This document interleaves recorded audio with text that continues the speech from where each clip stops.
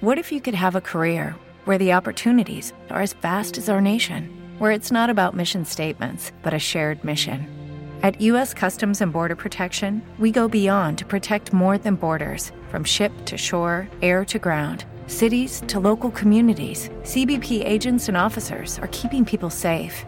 Join U.S. Customs and Border Protection and go beyond for something far greater than yourself. Learn more at cbp.gov/careers. Hello, it is Ryan, and I was on a flight the other day playing one of my favorite social spin slot games on ChumbaCasino.com. I looked over at the person sitting next to me, and you know what they were doing? They were also playing Chumba Casino. Coincidence? I think not. Everybody's loving having fun with it. Chumba Casino is home to hundreds of casino-style games that you can play for free anytime, anywhere, even at 30,000 feet. So sign up now at ChumbaCasino.com to claim your free welcome bonus. That's ChumbaCasino.com and live the Chumba life. No purchase necessary. VGW. Void where prohibited by law. See terms and conditions. 18+.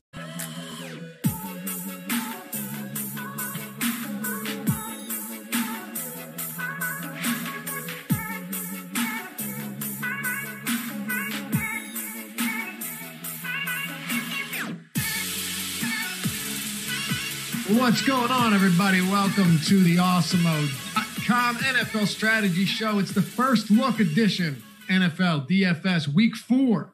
Making it happen. Coming off of another strange week of football. The scores this season have been absolutely ludicrous. We're going to get into all that. Tennessee, Minnesota canceling in-person activities based on some COVID-19 scares. And then, of course, position by position breakdown here. I'm Dave Lockburn. With me, as always, Ben Rasa. Sal Vetri not able to join us today, but we got you held down. Don't worry. Put in the work. Going to take a look. And what we like to do, Ben, as you know, for the first look every Tuesday, since we have so many strategy shows, is oftentimes take a first look as if we are looking at it with the viewers and the listeners to some extent for the first time. We've obviously looked at the slate. We've broken a little bit of this down, but we're here to learn on the show along with everybody else. And I think we've got another 13 gamer that's going to have a lot to digest, a lot to get into.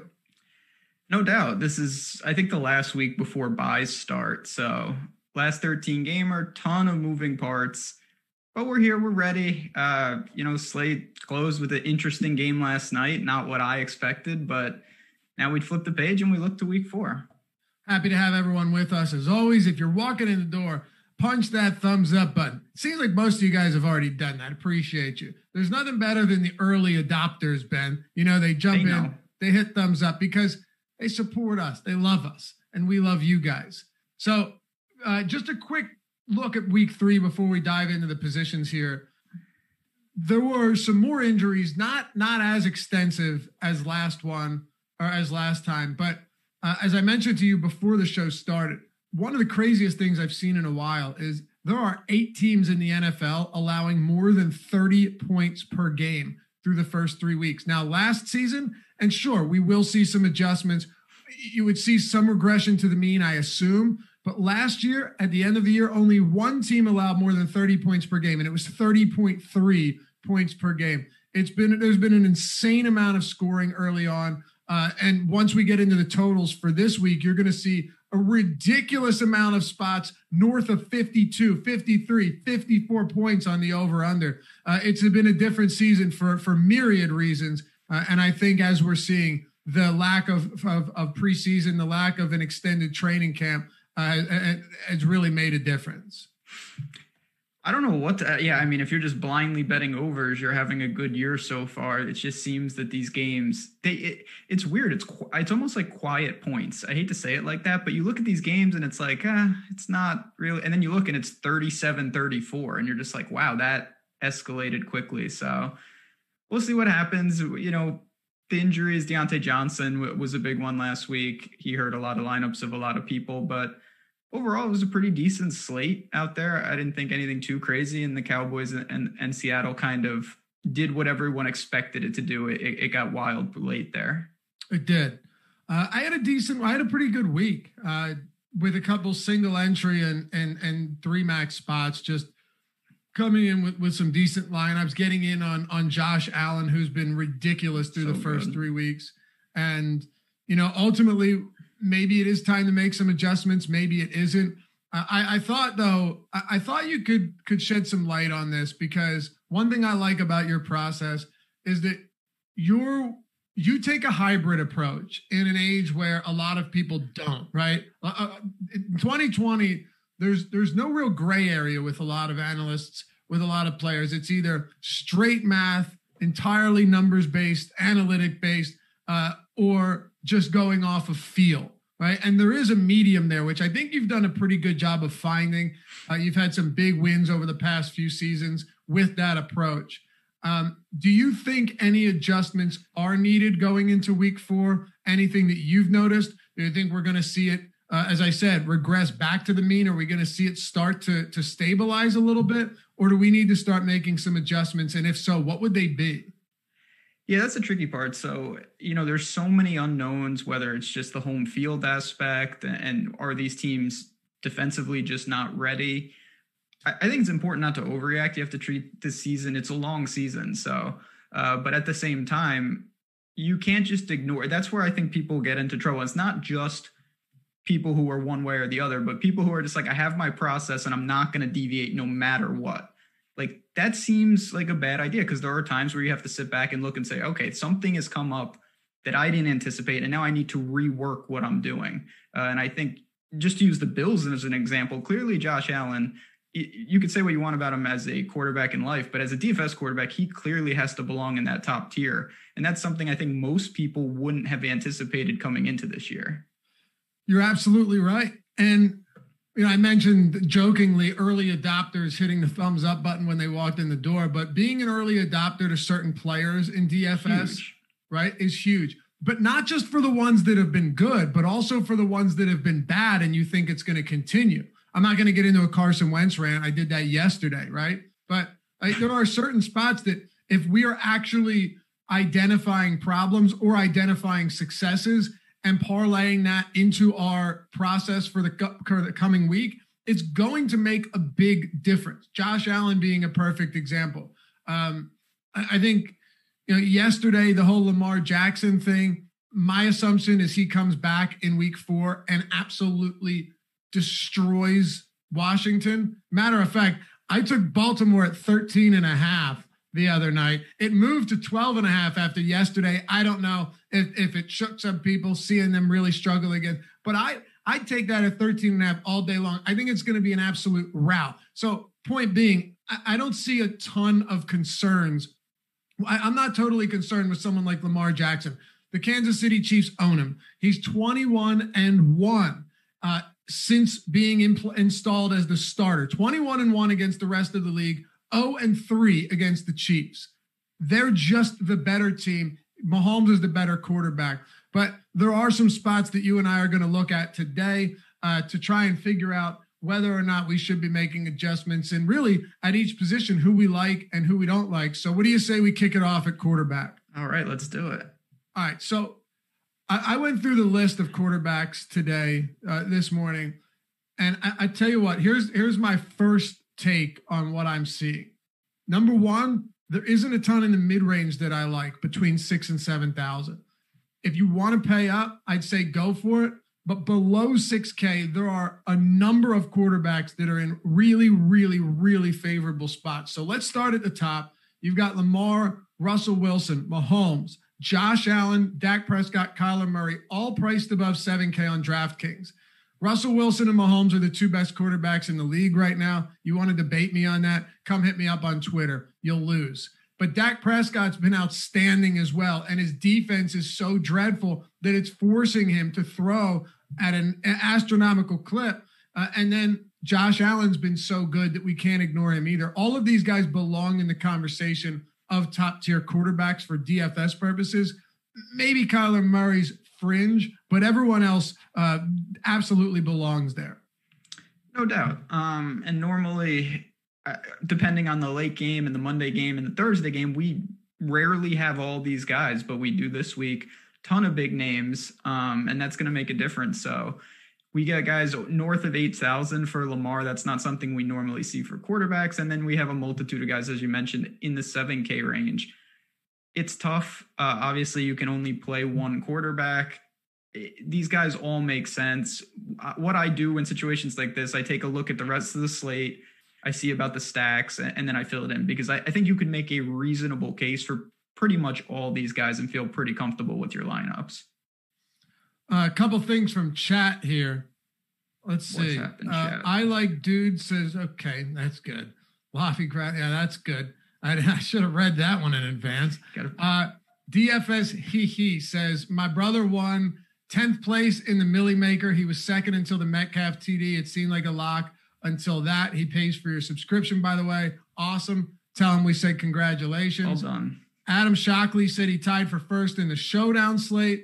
And then a couple people talking about the Titans and Minnesota game being pulled off the board at books. That makes sense. I'm not going to play an alarmist role quite yet, right? We saw a ton of false positives come in before the season began. I think they find ways to mitigate this. I'm not terribly concerned. I still expect them to play. But if they don't, we'll see. We're still going to analyze them in the event that they're going to be active today. And if you guys do have any questions, feel free to hit us with them. We'll try to get to them. Okay, at the top of this tier, though, are you, and we don't have ownership yet. We'll get that tomorrow when we'll do that show for Wednesday. But who entices you the most here above 7K? If you had For me, it would be Lamar. And it's just, again, these are, you're splitting hairs with these guys, but coming off the loss, good matchup against Washington. We'll see what's up with Chase Young.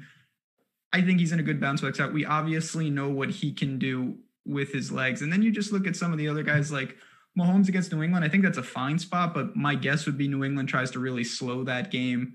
Josh Allen against the Raiders, that's more than fine. Seattle on the road against the Dolphins, that's kind of a weird spot. They're banged up a little bit. To me, Lamar just stands out, and he's the highest price. So I'm hoping ownership-wise, he actually won't be that popular just because there's so many options up there. Yeah, I have to throw Dak Prescott into the mix as well. This game has a monster total for obvious reasons. Both of these teams have been dreadful defensively. You know, sure, you want to give Cleveland some credit coming off of a game against against Washington. Fine, we can do that, but I'm not necessarily looking to crown them quite yet. They're still allowing almost 30 points per game, and they faced Cincinnati and Washington in two of those spots. So, take that for what it's worth. But this game's got a monster total. Right now, it's sitting at 55, Ben. Dallas has a 29.8 implied total. Cleveland at 25.25. I personally think Dallas routes them in this game, coming off of three spots where they got crushed by good offenses. They faced Seattle. They faced the Rams, who found ways to make quick plays, get the ball quick out of Goff's hands and beat them up. And they faced Atlanta's offense, who has has the best wide receiver tandem in the league. So yes, I think they come in here and they win this pretty handily, laying 4.5 points. But from a fantasy standpoint, there's a lot to like here for Dak Prescott. And I assume that once again, he'll be pretty popular. I think Ezekiel Elliott, if Elliott isn't, is going to be a really good way to differentiate. Even though Cleveland's run defense hasn't necessarily been a huge issue, I still think Dallas will move the ball at will. Patrick Mahomes is an interesting one, though, right? Because he's facing a New England team that defensively has some holes this year. Gilmore's still very, very good. PFF grades him out as not nearly as good as he was last year, but I'm not necessarily sure that's gonna last. They've got a very good secondary, but outside of that, this defense has a lot of holes. And we saw a very, very good secondary in Baltimore just get carved apart by Patrick Mahomes. Point is, if Mahomes is one of these guys that everyone ignores and he comes in at low ownership, I will have a lot of him, very simply because he's way too good in any matchup he can go off. And we've seen him do it against the Patriots on countless occasions. Yeah, that's something against the Chargers. That was the situation with him. He wasn't popular, and I went there and it didn't really work. It wasn't bad. It was fine. But Holmes always has that. He has great, Tyreek and Kelsey are always amazing pairings. I do find myself, though, prioritizing other guys, whether it's Lamar, Josh Allen. I get what you're saying about Dak, but I worry about that he's had the perfect game script in several of these games. What happens if Dallas does play well? I think Zeke benefits more than he does. And I think we might see a more efficient Dak Prescott, which is a bad thing, actually. We want the volume, not the efficiency. Yep, you're right. At that price, you're definitely going to have to pay for him. But, volume can be mitigated by efficiency and vice versa, right? So the yardage totals, though, you're right, are absurd. 472 yards passing, 57 attempts. 450 yards passing, 47 attempts. Against the Rams, Dak definitely struggled, but still attempted 39 passes. The volume has been so crazy. You're right. Maybe that doesn't continue. I guess the question is, and we'll get there in a minute, what will Baker be able to do against them? Before we get there, let's talk about this mid-range between 6,000 and 7,000. It's not necessarily a spot that I feel great about right now. I think I'm either going up or I'm going to be going down. Maybe you have a difference of opinion. Yeah, I like this range a lot. Probably my favorite quarterback at this first look is in here, and it's Deshaun Watson. I figured. Yeah, he's the one guy I really like in this range. 3 brutal matchups. He hasn't been terrible. He hasn't been great. And there's real questions about what this offense is without Hopkins. I get that. But this is exactly what you talked about at the beginning of the show. Like, if Deshaun Watson had exploded in one of these games, he would be a lot more popular. Eyes would be on him. You got to be willing to take some chances. If you wait and he has a huge week 4, well, in week 5, you've lost a lot of value. So I will try to buy early. They get a good matchup against, the Vikings. Oh, that was awful. Just a terrible loss from the Vikings last week. Well, you had them in a lot of open-ended parlays and a lot riding on the Minnesota Vikings. And you would think, well, that's good because they easily covered. Not easily, but they did cover, and they did.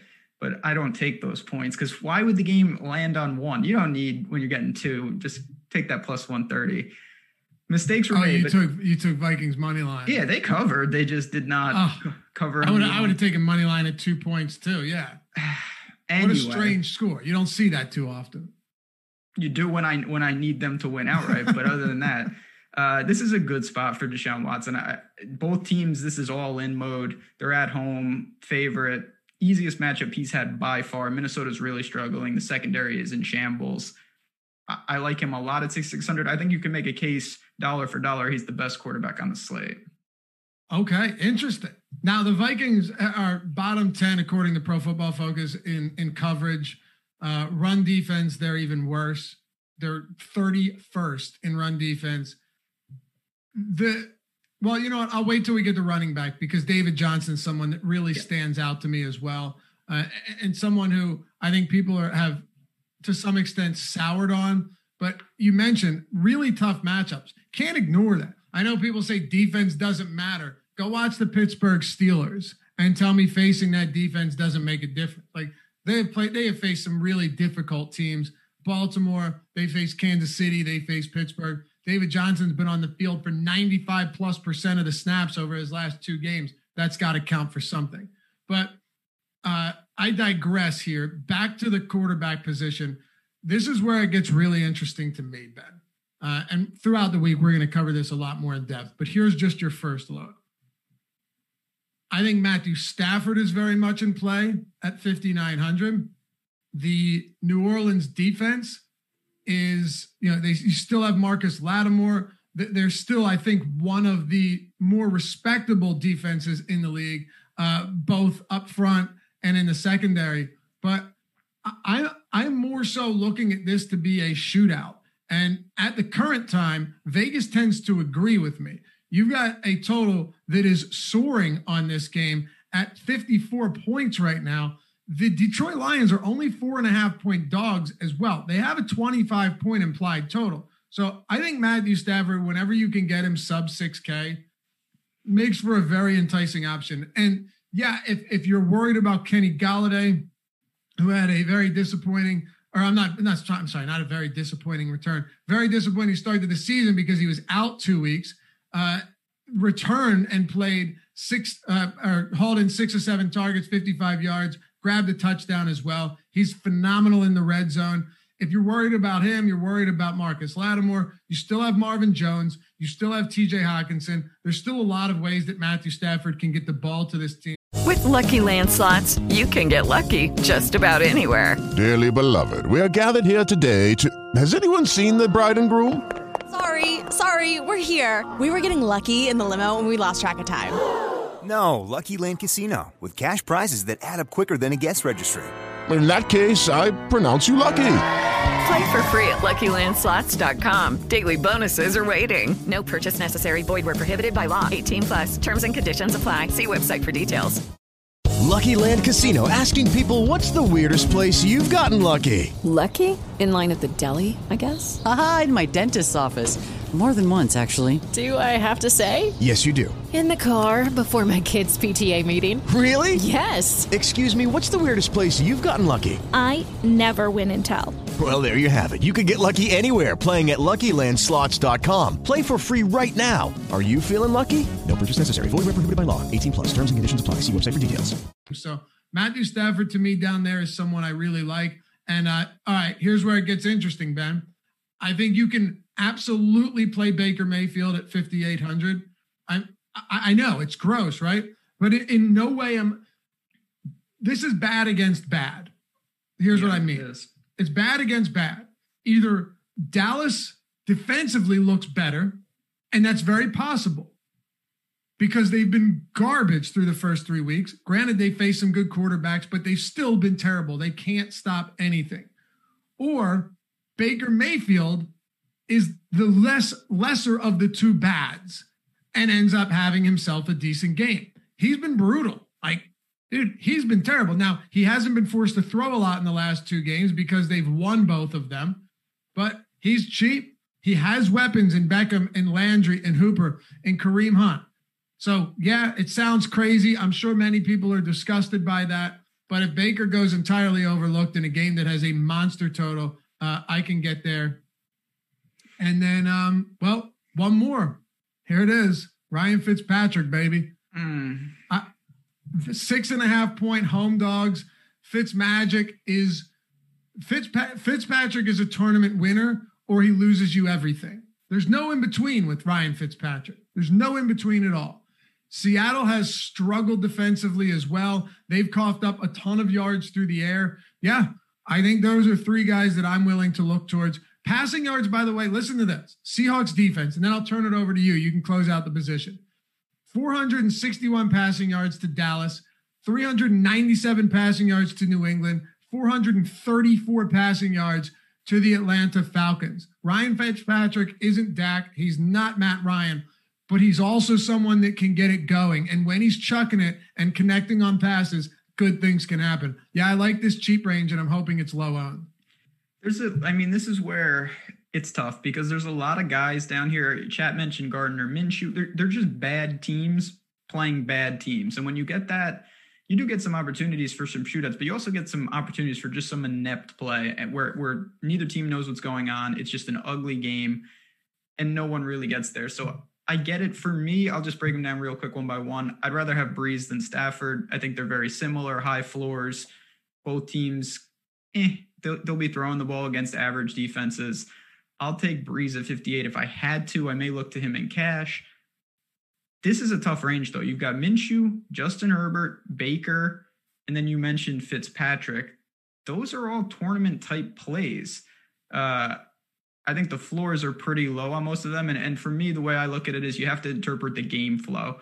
Like if some of these teams aren't in shootouts, particularly with Seattle, I don't know exactly what Fitzpatrick is going to have to do. If you think they're definitely going to be trailing, I get it. Same with Baker. I have one guy, though, that you haven't mentioned for obvious reasons that if I'm playing in something like the Millie Maker or something like that, that I would go to. Who's that? It's bad. It's Daniel Jones. 5,100. But you wince when I say Ryan Fitzpatrick. No, because you know why? This is why this sounds crazy. I think the Dolphins have a real chance to hang in that game. And I thought they'd be bigger than 6.5 point dogs when that line dropped. It's actually pretty telling. Coming off a Thursday game at home, Seattle's banged up. I don't love the spot for the Seahawks. You know what I don't love is the spot for the Giants. They will not be hanging in any game. He's played Daniel Jones. He's been awful. He's played Pittsburgh, at Chicago, and San Francisco. it's not the best draw. He runs actually the ball. Pretty horrible. Yeah, horrible draw. He runs. There's nobody there. He's going to be playing from behind. And this is a guy that he reminds me of Trubisky a little, where you have big time ceilings and then you have there's a chance he gets 8. And that's not the answer. But if you're looking for a 1%er and you want to load up at the skill position players, I may pair Daniel Jones, easy runbacks with the Rams, and hope that they can get to 24, 28 points in garbage time. All right. Fair enough. Danny Dimes. Don't hate on Danny Dimes. Recapping the position, Ben likes Lamar at the top, Deshaun Watson in the middle, and Danny Jones at the bottom.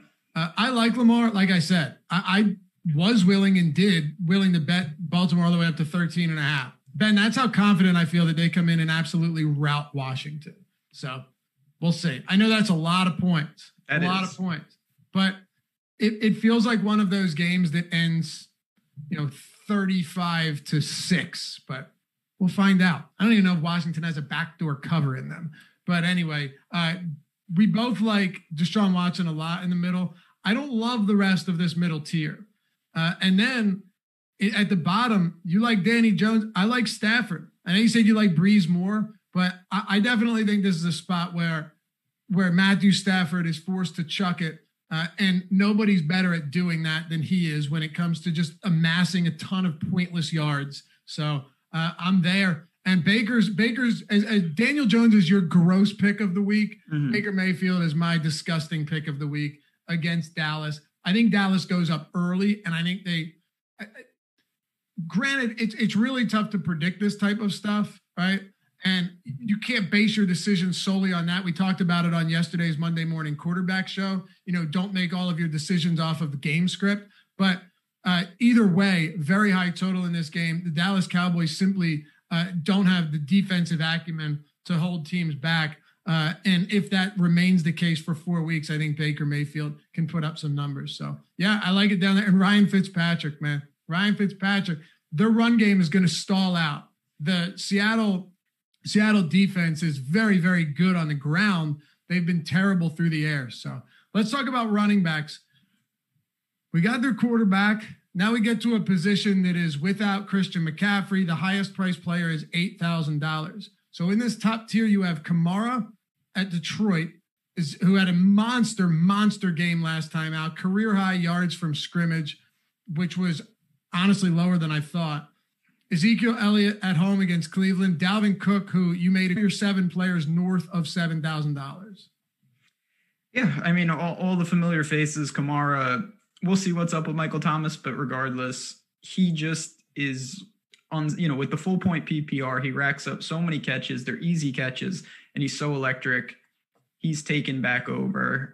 Zeke, I think, is my favorite just because of the situation. I think more people have been interested in Dak and these receivers, and I kind of like Dallas in the game, and that would lead me to Zeke. He's still going to get some work in the passing game, but what you want is them winning, him getting the ball 20 times on the ground and punching it in a couple times. So this is where I plan to spend up. This is why, Chad, I know everyone hates on Daniel Jones. You can play both of them comfortably around some cheap stacks, and that's the opportunity cost in a good way that you get when you pay down a quarterback.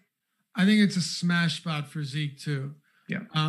Now, again, not hanging your hat on game script, it is always very possible that everyone floods to Zeke because they expect it to be just a ground attack from Dallas, and it ends up being Dak Prescott. We saw it last year against Miami. Zeke was like 40% owned, and it turned out that it was the Dak to Cooper show, and they just complete aerial assault, didn't need to go to the ground. Elliott didn't get in the end zone once. So if they can manufacture yards in any way possible, which I believe they can against Cleveland, I still like Dak, but I also like Elliott. I like this whole team coming into week 4. I don't up top, like if you want to go to Kamara, I have no issues with that. There was that graphic on the game from Sunday night that Drew Brees has been in the bottom 3 or bottom 4 of the league in average depth of target over the past 7 years or something like that. And then remove Michael Thomas from the equation, it's only going to get worse, which is why the Saints are a tough team when the Saints have a tough time coming back from deficits late in games, Ben, because they don't function as a deep threat team that can just carve you up with huge air yards. Alvin Kamara needs to break 5 tackles en route to a 52-yard touchdown reception. I still like him, though. If Michael Thomas is out, I like him even more. But I would lean Elliott here. Not huge on Henry against Pittsburgh, especially with his lack of pass catching upside. Dalvin Cook, I think, is fine, but we'll get to better options. And then Nick Chubb, I don't want to say he gets phased out of this game, but I do worry that this could get a little bit ugly, and Kareem Hunt has more opportunity than I'd prefer. So I don't know about you, but above 7K, there's maybe 2 guys I really like, and the rest of them are just okay. Yeah, I'm in a similar spot. I think that Dalvin Cook and Nick Chubb, the time to play them was last week. Not to say they can't string together multiple good games, but I really like the spot for Cook last week. And Chubb, you had mentioned on our Sunday show, he was coming in at we had him projected for 1% ownership. It was very low, and he was very low owned. So that's the benefit of being able to see those ownership projections. It really helps when you're building. I'm going to pay up. And then there's a million guys. We have to see the injury situations for some of these teams. A lot of Q tags out there. So for me up top, pretty vanilla, just taking the top 2 priced running backs if I could take anybody. Okay. The Lions have been gashed on the ground, by the way. I don't know what sites you guys are playing on, but if it turns out that for some reason Latavius Murray is just wildly underpriced somewhere, I don't think it's the craziest idea in tournaments. Now, on DraftKings, 4,900 is a bit too much, because he's not going to be involved in the passing game. But if he was really, really cheap, he's had a decent amount of work in games where they're playing with a lead for a while. So it's not crazy. But Kamara in this particular spot is really enticing. Only 6 attempts last week, but 14 targets, Ben. Those are insane numbers for a high-priced running back. Yeah, I mean, you'll take that. I don't know how much of that was due to them trailing or it was due to Michael Thomas just not being there. Yeah. Either way. Also, Green Bay's run defense is usually their weakness, but it didn't really matter. Yeah, and they were missing their nose tackle. That's the one thing about statistics like that, which are important, but you look at Detroit and they've gotten gashed on the ground. But Kamara, that's not what Kamara is going to do. They would never give him the ball 20 times on the ground. That's just not. Latavius Murray is much more live. That's why I mentioned Murray. Yeah, absolutely. So just keep that in mind. It doesn't mean that he's in a bad spot, but he's just not built to handle. This is not Derrick Henry where it's all right, they're going to give him the ball 30 times and he's just going to gash the Lions on the ground. Agreed. He might do it through the air, but yeah, he's not a volume player. He needs 15 touches and you'll live with it because half will be targets. Josh Jacobs is 6,800 against Buffalo. Found this interesting. Pro Football Focus has the Buffalo Bills run defense as 30th overall, ahead of only the Vikings and Panthers. Kind of fascinating knowing that they've been, widely referred to as one of the better defenses in the leagues. So I started looking at the matchups, and what was it? Last week they coughed up 167 yards to Darrell Henderson and company. Against Miami, 99 rushing yards, but that's Miami. And that's what's good about Pro Football Focus, Ben, is they contextualize things, right? Yeah. It's not just how many yards have you allowed, how many yards per attempt. Miami's rocking Myles Gaskin, who I like, but he's not going to be an efficient, in between the tackles runner. It's just not going to happen. Jordan Howard, Matt Breida, those guys have been wildly inefficient. And then the New York Jets in week 1, where you've got Lev Bell and Frank Gore handling the bulk of the work, and Lev Bell got hurt in the second quarter. So maybe the Bills' run defense hasn't actually performed well, and I think week 3 gave us a glimpse into that window. Do you have interest in Josh Jacobs at 6,800 at home, assuming he continues to see a monster workload?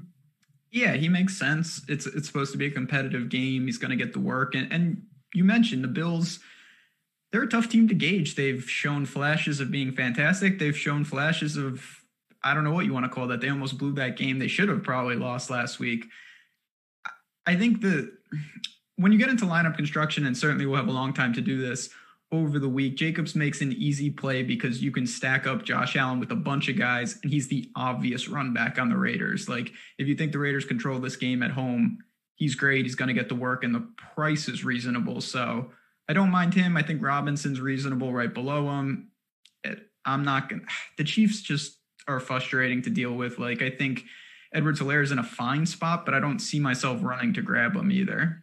See, I'm glad you mentioned that. This is actually one spot where I feel like I could end up, and it's so early in the week, right? We don't have ownership yet. We don't know what things are going to look like. I feel like I could see myself going very overweight on Clyde Edwards-Helaire. And I say this because I don't have any faith in the Patriots' run-stopping ability. I don't. And you might really see a game plan from Andy Reid that exploits that. Clyde Edwards-Helaire, here, check this out. If we're talking about volume, 26 looks yesterday, 20 attempts, 6 targets. That is solid. Playing with the lead, sure, but still 6 opportunities in the passing game. Against the Chargers, it was an inefficient game from the team as a whole, but he still had 18 looks, 10 attempts, 8 targets. And then in week 1, 25 attempts and 2 targets. So 27 looks, 18 looks, 26 looks. At 6,400, Ben, a guy that can give you and has given us 25 plus looks in 2 of 3 games, involved as a featured back in both phases of the offense, 6,400 seems pretty cheap in a game where they're favored by, I think, a touchdown. I like it because you can pair him with Mahomes, no problem, but you can also leverage against Mahomes and the receivers. That's what I'm thinking. But the thing that's tricky, and listen, this is why the Chiefs are great.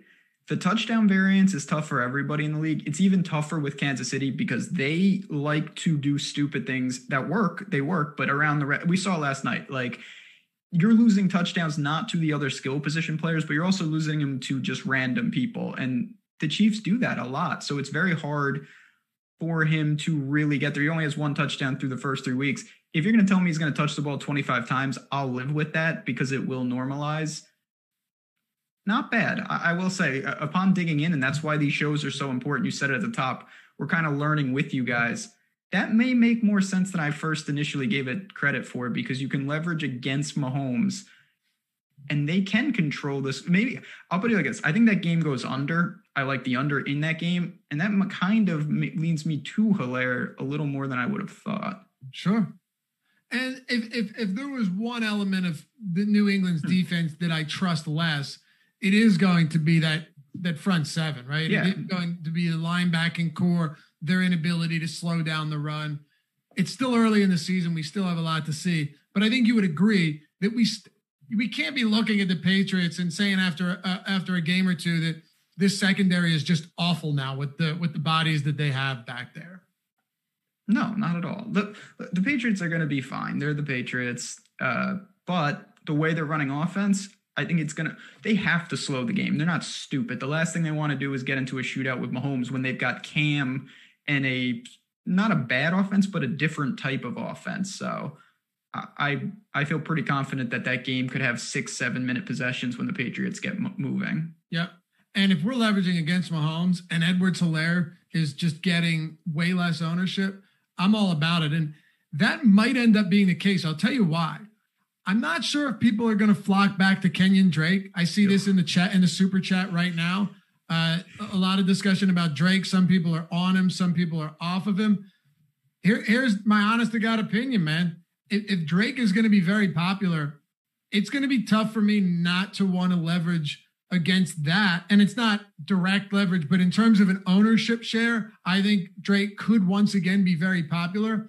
Here's the one difference between the two. Kenyon Drake has seen a ton of opportunities on the ground, 16, 20, and 18, but he has been targeted only 5 times through 2 games. Granted, they've played with a lead in these spots, but I don't necessarily think we can just assume that they're going to be playing from behind against Carolina. So I like Kenyon Drake. I imagine I'll have a decent amount of him at $6,000, but I am a little bit worried that he has not been involved in the passing game at all. It's not ideal. And then the other problem is you've got a guy in Kyler Murray who's got 4 TDs on the ground right now. Some of those are opportunities for Drake that he's just missing out on. So there are 2 types of running backs. You have Derrick Henry, not going to catch a ton of passes, but he's going to get so much goal line work and so many carries it works. You've got the Kamaras. not going to get a ton of work, but he catches so many passes. If you don't catch a ton of passes and you don't get as many opportunities. With Lucky Land Slots, you can get lucky just about anywhere. Dearly beloved, we are gathered here today to... Has anyone seen the bride and groom? Sorry, we're here. We were getting lucky in the limo and we lost track of time. No, Lucky Land Casino, with cash prizes that add up quicker than a guest registry. In that case, I pronounce you lucky. Play for free at LuckyLandSlots.com. Daily bonuses are waiting. No purchase necessary. Void where prohibited by law. 18+. Terms and conditions apply. See website for details. Hey guys, it is Ryan. I'm not sure if you know this about me, but I'm a bit of a fun fanatic when I can. I like to work, but I like fun too. It's a thing. And now the truth is out there. I can tell you about my favorite place to have fun. Chumba Casino. They have hundreds of social casino style games to choose from with new games released each week. You can play for free anytime, anywhere. And each day brings a new chance to collect daily bonuses. So join me in the fun. Sign up now at ChumbaCasino.com. No purchase necessary. VGW. Void where prohibited by law. See terms and conditions. 18+. Opportunities on the goal line, it's really difficult to get there. So I do feel that there's an element that Drake is kind of in no man's land with where his price falls, and I get it. But one of those is going to have to change. He needs to pick up the receiving upside, or he needs to start finding the end zone and not letting Kyler take those in. Joseph Mata said running back targets don't hold the same value as running back or as wide receiver targets. Actually, we had this discussion yesterday on the Monday Morning Quarterback Show, which is definitely why you should watch it. We went over some great stuff. I disagree with that entirely. If you're talking about the average depth of target and the expected points per reception when you're factoring in yards, sure. But what is the expected rate that you're going to catch a pass as a running back, Ben? 75, 80%? Yeah, maybe more. There are extensions of handoffs. Like exactly, for Kamara, but you get points for them. Yeah, full point PPR is huge. That's right. A touchdown and a half sometimes. Like Alvin Kamara had more than 2 touchdowns worth of receptions.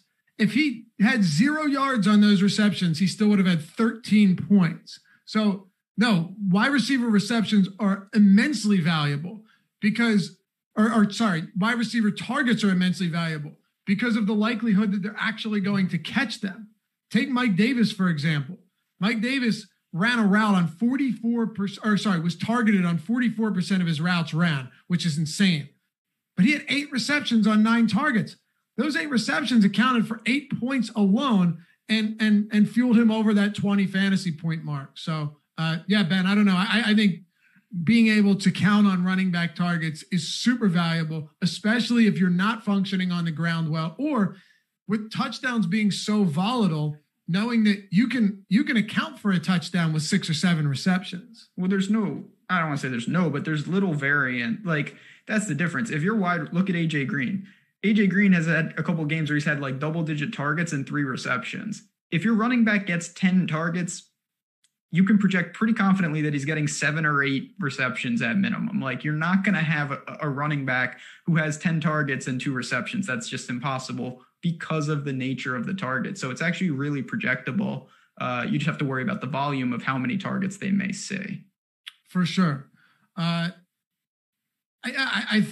think he should be getting him. I don't know. I still like Kenyon Drake. Just to be clear. I think he's okay, but yeah. But I'm just throwing it out there that it's super valuable also to have some opportunity in the passing game and consistency. So, what else are you doing at the running backs position?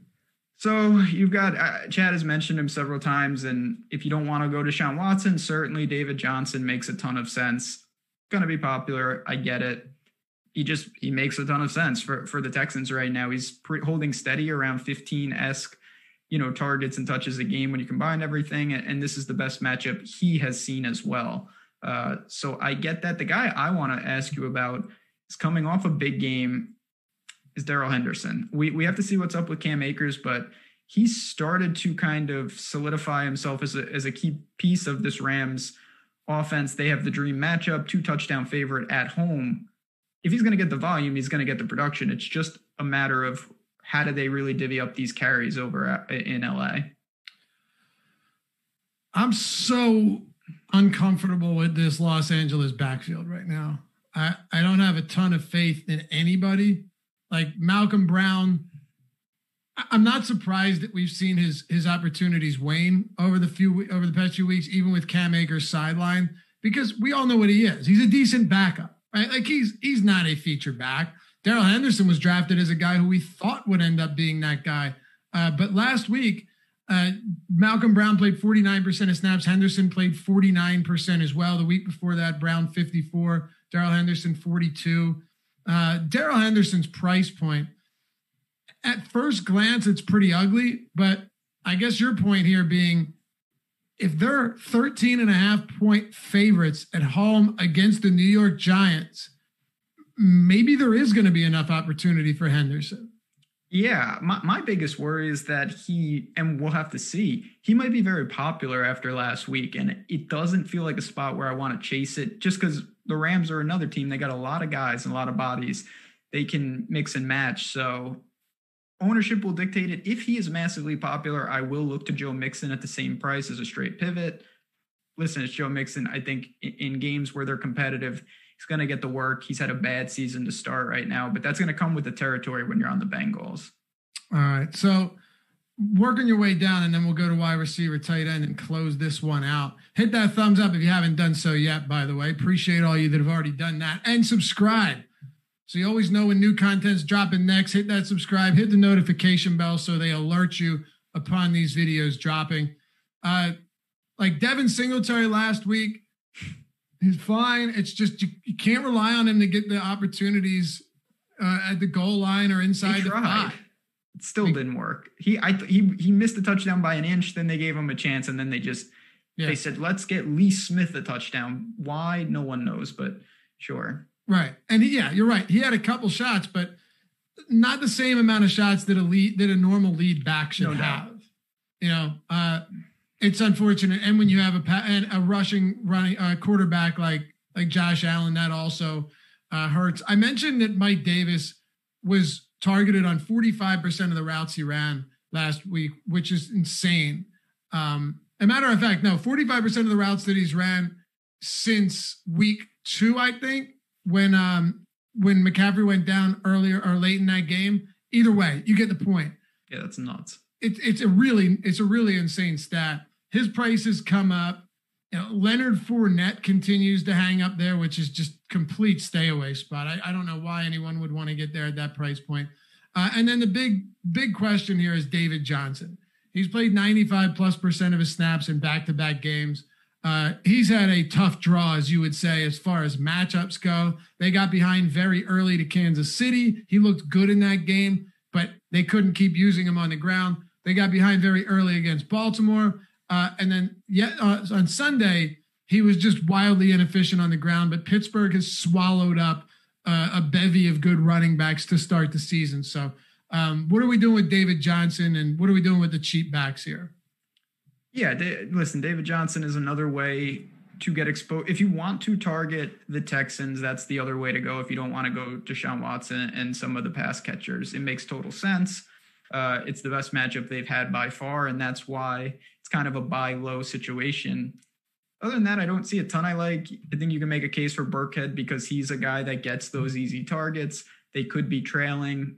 We obviously have to see what is James White. Is he still? I think he's still questionable. We'll see if he plays. If he returns, obviously I would not go to Burkhead. But if he has the backfield to himself in a bad game script for the Patriots, it's a good game script for him. So what about David Montgomery? I'm 1-1. Week 1, spot on with Montgomery. Week 2, not so much. He had 17 looks. Going for the rubber match? In a high-scoring game, yeah, he just sucked. So I'll eat that one. I'll take that L. But the reason I ask you is significant. Tariq Cohen's on the IR with the ACL. So, you know, does it become strictly his backfield, or do you start looking to someone like Ryan Nall? I don't know. Maybe David Montgomery in a game that is expected to be very close could be productive, but like I said, maybe I'll just cut my losses, call it break even. You know, I'll play for the tie like the Eagles. I think it's a situation for me. There's 13 games and there's so many moving parts for this team right now. I don't know how high the ceiling is, and I worry about the floor. You've got Foles. I don't love the matchup. It's fine. You're going to get him at very low ownership. I'm just not sure exactly what type of team David Montgomery would fit into right now. I don't think there's a ton to like once you get lower into the running back tier.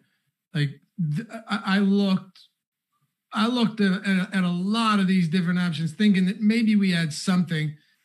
Jordan Wilkins is getting garbage time carries. That's all he's good for at this point. You can't trust anyone in Miami right now. Swift is getting no real work in that backfield. I guess I'll ask you about one more guy before we move forward. Rex Burkhead was the subject of many tournament-winning lineups last week.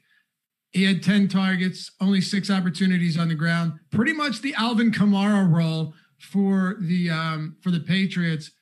Assuming James White doesn't play, and I really have no idea whether he's going to or not, would Burkhead be someone you go back to? Yeah, I think we talked briefly about this. Just it's a good game script for him. Chiefs going to put up a lot of points, and he's someone that gets those targets that are very projectable. He had 10 targets last week, 7 receptions. That's a very, very Rex Burkhead type stat line. I don't know why it would be different. This is all contingent that James White doesn't play, though. Steven says, what was the over-under on Eagles references by Laffy today? What's up? They're not on this slate, thank God. Thank God. I've only mentioned them twice. I'm surprised I haven't mentioned them. I know. Honestly, what a stupid decision to punt. You can't, oh, God. I have so many people arguing with me on Twitter about that, too, being like, oh, you play for the tie there. You play for the tie. No. That's smart. Go for the fucking jugular, man. Come on. Joe Burrow still would have needed to get. Steven, look what you've done, man. Look what you've done. That's the stupidest part about this. People make, I mean, if it was me, if I was on my own 20, I would still go for it. But people make like if you don't get it, they just kick a field goal. That's the have point. An 80-yard field goal kicker. Like, right. It's going to end in a tie most likely if you don't make it. Right. Exactly. There would have been about 12 seconds left on the clock if they kicked the field goal. So yeah. Or if they missed. I don't know. Whatever.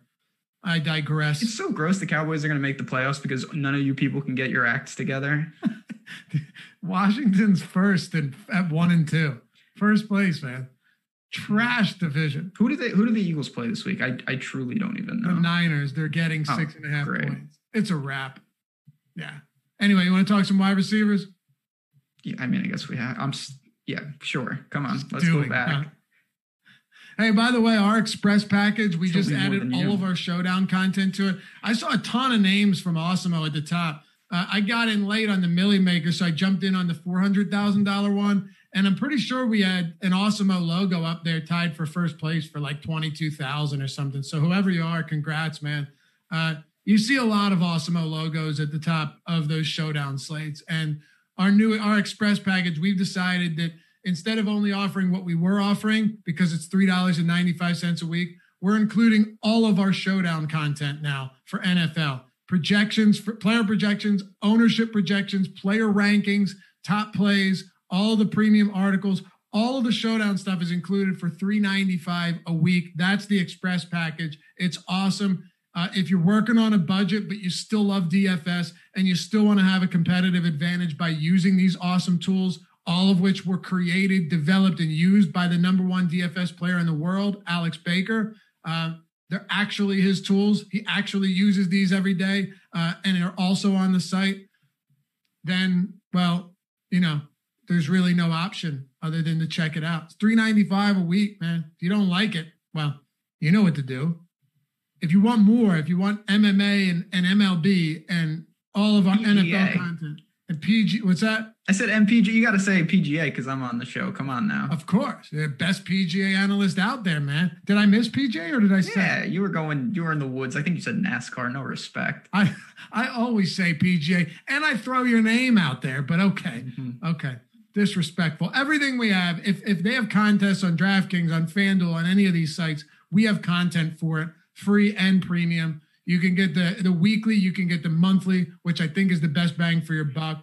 the annual all access, everything, and the Fantasy Cruncher add-on, which is huge if you're really looking to take your game to the next level. Go to awesemo.com/join. Again, all of the best tools out there, the preeminent tools in the industry, because why would you not trust them, created by the guy that's won the most money playing DFS, or at least ranks number one in the world right now. So head over there. And hey, if you do decide to sign up, pop your head into our premium Slack chat. Say what's up. It's a cool community there, talking DFS, sports betting around the clock. And we even have office hours where people like Ben and Adam and Josh and Alex are answering questions for guys that have questions about the process and about everything else. So awesemo.com/join. We'll see you over there. Top of the position, Hopkins, Michael Thomas. I think Thomas expects to be back here. My assumption is Thomas plays this week. Tyler Lockett, Tyreek Hill, DK Metcalf. These are your guys up top. Stephon Diggs. What are you thinking at the top of the position? Yeah, I mean, Hopkins has separated himself, not right now in price alone. He's $900 more than Michael Thomas, who is kind of a different situation anyway. If you take him out of the equation, he's $1,500 north of Lockett and everybody else. So that's your first question. Will you have the money for a guy that is just unstoppable? He's very, very good. He's got a fine matchup with Carolina. Working down, though, this is where it gets interesting. It's very tough to distinguish between Lockett and Metcalf. Apparently, the answer is to just take both of them, the way Russ is cooking, as they say. Guy I'm interested in is Stephon Diggs. Tough matchup last week. He was, Ramsey, other guys. John Brown got hurt. If you like Josh Allen, he's the simple pairing with him. The upside is there, and it's just a long-term buy. I've said a lot. I really think that Diggs is a game changer for Buffalo, and these are the type of situations he can excel in. Totally agree. I had some interest in him last week. He didn't kill you. He didn't kill you. No, when you score 35 points, you would think, man, this is the spot. And it just unfortunately didn't materialize. Right. And that's why the whole game script thing can be tough, because I think I actually DM'd you. I said, I was spot on about Buffalo running up an insane amount of points. I was wrong about where those points went to, but it's really difficult to predict in a spot like that they're going to some of these cast of characters that they actually went to, right? Like some of the guys that scored touchdowns won't score a touchdown again for the rest of the season. Lee Smith, that's not a real person. Like what? Yeah, I had John Brown. He got hurt. That was a killer. That was brutal. That was the one prop I lost. I had over 39.5 yards on Brown. I thought it was a lock. Ended up with 0.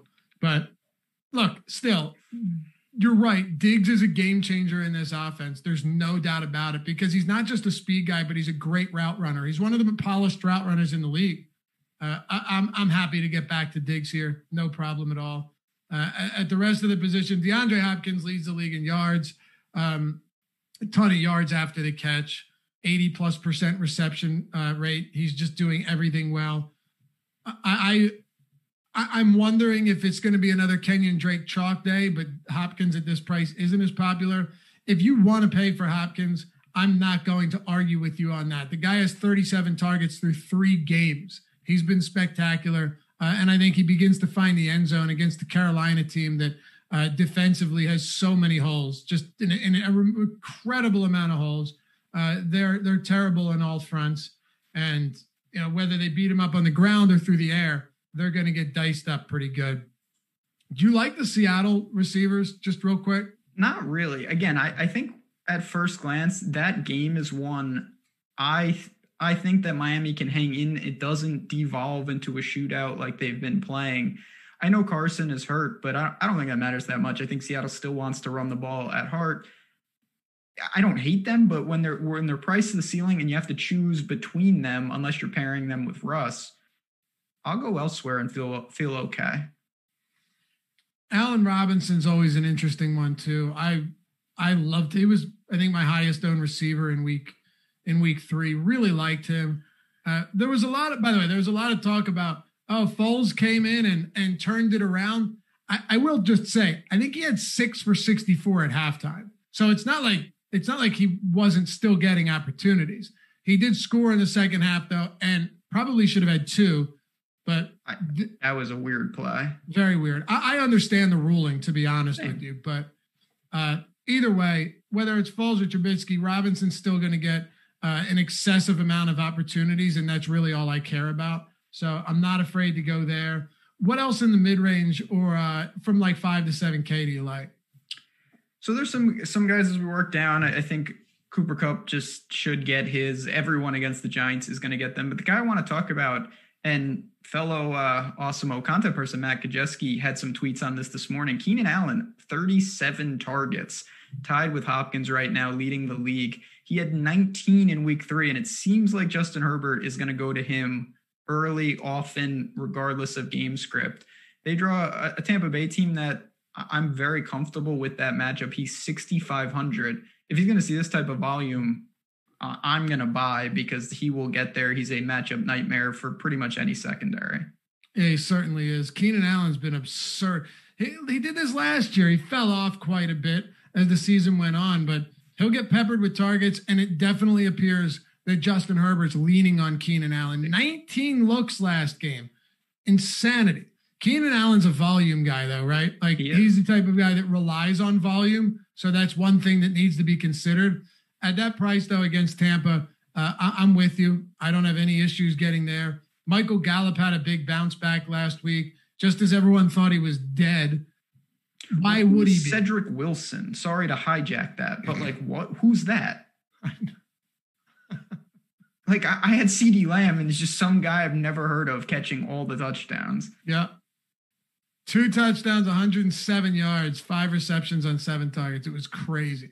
I wonder if people are going to start looking towards him on the waiver. I'd advise against that. But so would I. Crazy. I'll look towards some Dallas players. You know, I have no issues with the stack there. Kenny Golladay likely seeing Lattimore is a little bit concerning, but if I like Stafford, I do want to get to this Detroit passing game. How about Odell Beckham? Every week, man. It's there. It's always there. But the problem is, Keenan Allen's an outlier example the other way.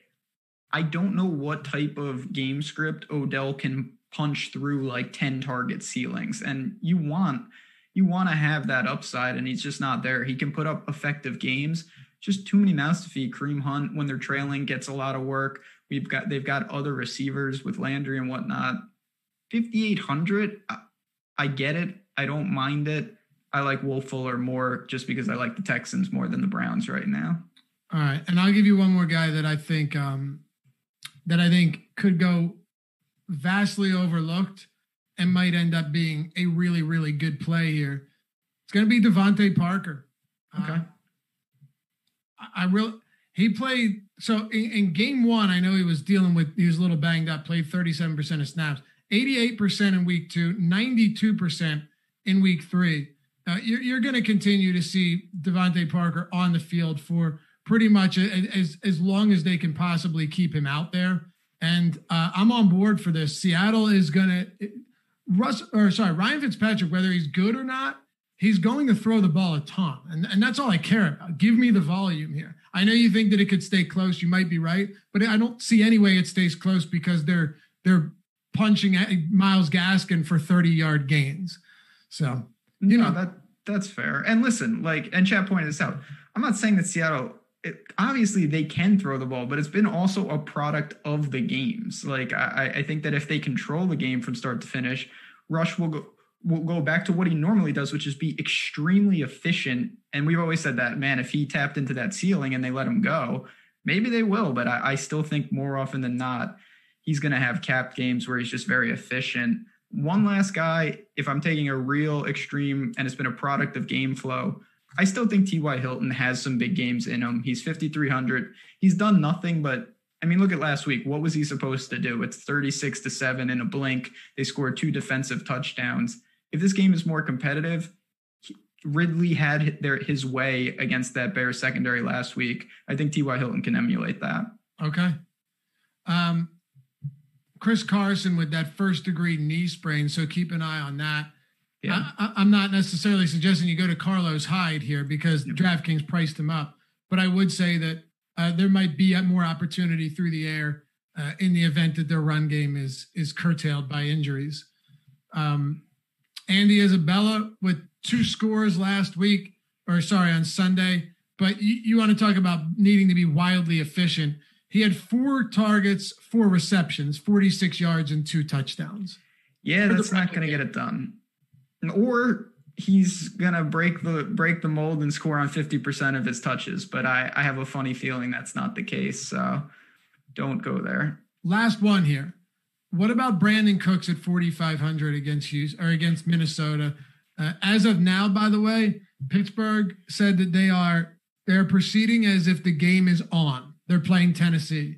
So, like we said at the beginning of the show, we'll assume that as of now, the games are also still on. Yeah, I mean, listen, the good thing about this situation is it's Tuesday. We're going to know. It's not like they're going to say, we'll see what happens. We'll know if the game gets canceled, and then we'll proceed accordingly. It's not going to surprise us. Listen, if you want to play Deshaun Watson, Will Fuller is going to come very highly correlated to him. Cooks is a way to be different within that stack. I have to say T. Higgins is interesting just because he's really starting to get some chemistry. He had 9 targets against your boys last week, couple touchdowns. I still am not sure that I'm there fully, though. So I have his name kind of penciled in at 4,500 as well, but that's one I'm going to revisit on Sunday with you and Alex Baker. It's pretty crazy. The routes run over the weeks 2 and 3. Tyler Boyd leads the league.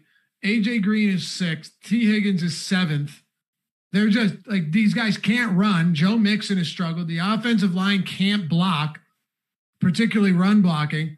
It's been straight out firing the ball. Now they had an overtime game, sure, but all in all, it's been crazy. By the way, Brandon Cooks snap count way up, 71 routes run over his last 2 games. So he's no longer limited. I don't mind getting to a speed guy like Cooks. I really don't hate that at all. He can get behind defenses. At 4,500, I have interest there. All right, Ben, you ready to close it out with tight ends? Yeah, let's do it. All right, let's make this happen.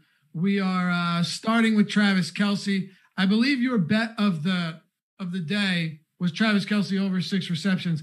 My buddy, good friend of mine, guy was in my wedding and everything. He hits me up each week and he'd be like, yeah, I hopped on Ben's bet of the day. They've been crushing lately. And yesterday he goes, Kelce had 4 receptions, what felt like in the first quarter, and then trailed off. I told him they're going to throw right here. It's 3rd down. It was 3 minutes left in the game. Threw it. You pushed. At least you get your money back on that. They refund everything on pushes, which is nice. But 6 or 7 targets. He just wasn't needed late in that game.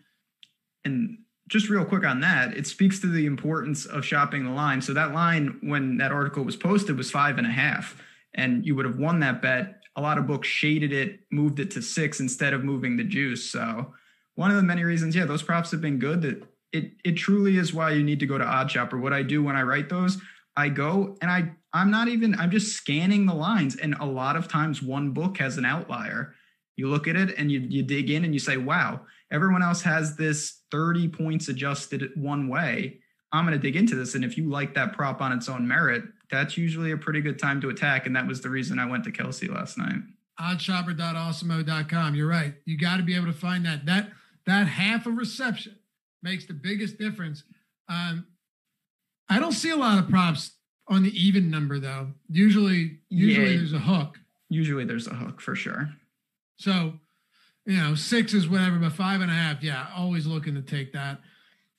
Mark Andrews last night, that was a rough game, not only for Lamar Jackson, but also for Mark Andrews. He should have caught that touchdown. The other one wasn't his fault. Should have caught the touchdown, though. Yep. And that could have turned things around. They made a little bit of a push, but all in all, Lamar Jackson had a dreadful, dreadful game passing the football. He didn't eclipse 100 yards passing. Oh, I know. Believe me. I was acutely aware of. What are we doing at the top of tight end? I mean, Kelce is great. That's a game I'm looking to mitigate the exposure to. So probably not going to get to much of him. If I do, maybe I do run Mahomes stacks. Mark Andrews, if you want to pair up with Lamar, I'm not going to overreact to one bad game for him. He's pretty expensive, but against Washington, they can do whatever they want. More often than not, though, I'll be living in that next tier. There's a lot of guys in that 4 to 5K range that have some promise, have some upside. Hunter Henry, Evan Ingram for my Danny Dime stacks. Your boy Hawkinson is starting to show some life. This is a guy I was pretty high on in life, and Stafford seems to be going to him quite a bit each week. I think you could even make a case for Kazicki against Seattle. There's a lot of guys in that range I like. John Musto says, I feel like Laffy's going to mention Gesicki. That is correct. Yep. Damn right I'm going to mention him. I know last week he was very limited in his opportunities. They ran the ball a lot last week, and he wasn't necessarily needed against a fraudulent Jacksonville team. I can't believe the amount of people that were saying, like, get in on Jacksonville before it's too late. Well, get out before it's too late. It's too late, yeah. This team stinks. But here's the thing. I'm a Miami fan. I'm a big Brian Flores guy. I think he's a good coach, and I think the team really likes him. I think they rally around him and Fitzpatrick, which, being morally fulfilled isn't going to win you football games. But I don't think Miami's quite as bad as other people, or as others would make them out to be. And you even said you think they could hang around here. So I do. We'll see. Mike Gesicki's snap count last game was definitely concerning, only 49%. I think he's a little bit too expensive for me, so I probably don't get there. But Hawkinson's an interesting one. I had over 39.5 yards on Hawkinson. Took until the fourth quarter, but we got there. He hadn't really done much throughout that game, but finished with 7 targets. He's going to start having some big games, I think, Ben. I think we're going to begin to see some really solid games from Hawkinson, so long as he's on the field with a healthy Matt Stafford and a pretty pass-happy offense if they're playing from behind. Agree. And I think Golladay coming back, it may hurt the volume, but it'll really help the efficiency, so it's a net plus. You don't want defenses keying in on Hawkinson. You want him as that kind of second, third option. He'll still get enough work to be viable.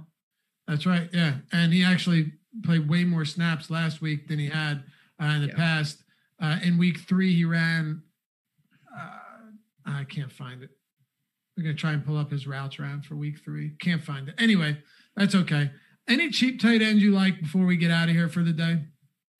Not really, to be honest. This is where, just to put a bow on everything, this is why I think it's important not to have hard and fast rules. I talked to a lot of people over the week that say, like, I pay down at tight end. It's like, well, that's great if the slate allows that, but you shouldn't be forcing it in. And a lot of times I look to pay down at tight end. I don't see much that I'm really into. I look at the Texans tight ends, not super interested. Is there anyone that stood out if you want to save salary? I don't see a lot right now, no. I mean, Drew Sample was a topic of conversation after Usoma went down. Lance Thomas has continued to burn people. I will say the opportunities are there for Lance Thomas, right? He's been targeted 7+ times. Lance Thomas, Logan Thomas. Former Nick Great.